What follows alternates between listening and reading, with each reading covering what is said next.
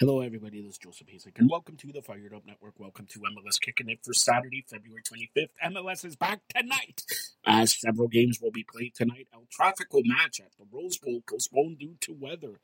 St. Louis has always loved soccer. Of course, it's ready for MLS. Chicago Fire acquired veteran MLS forward Kamara for $250,000 in GAM. Portland Timbers season opener postponed due to snow in Portland.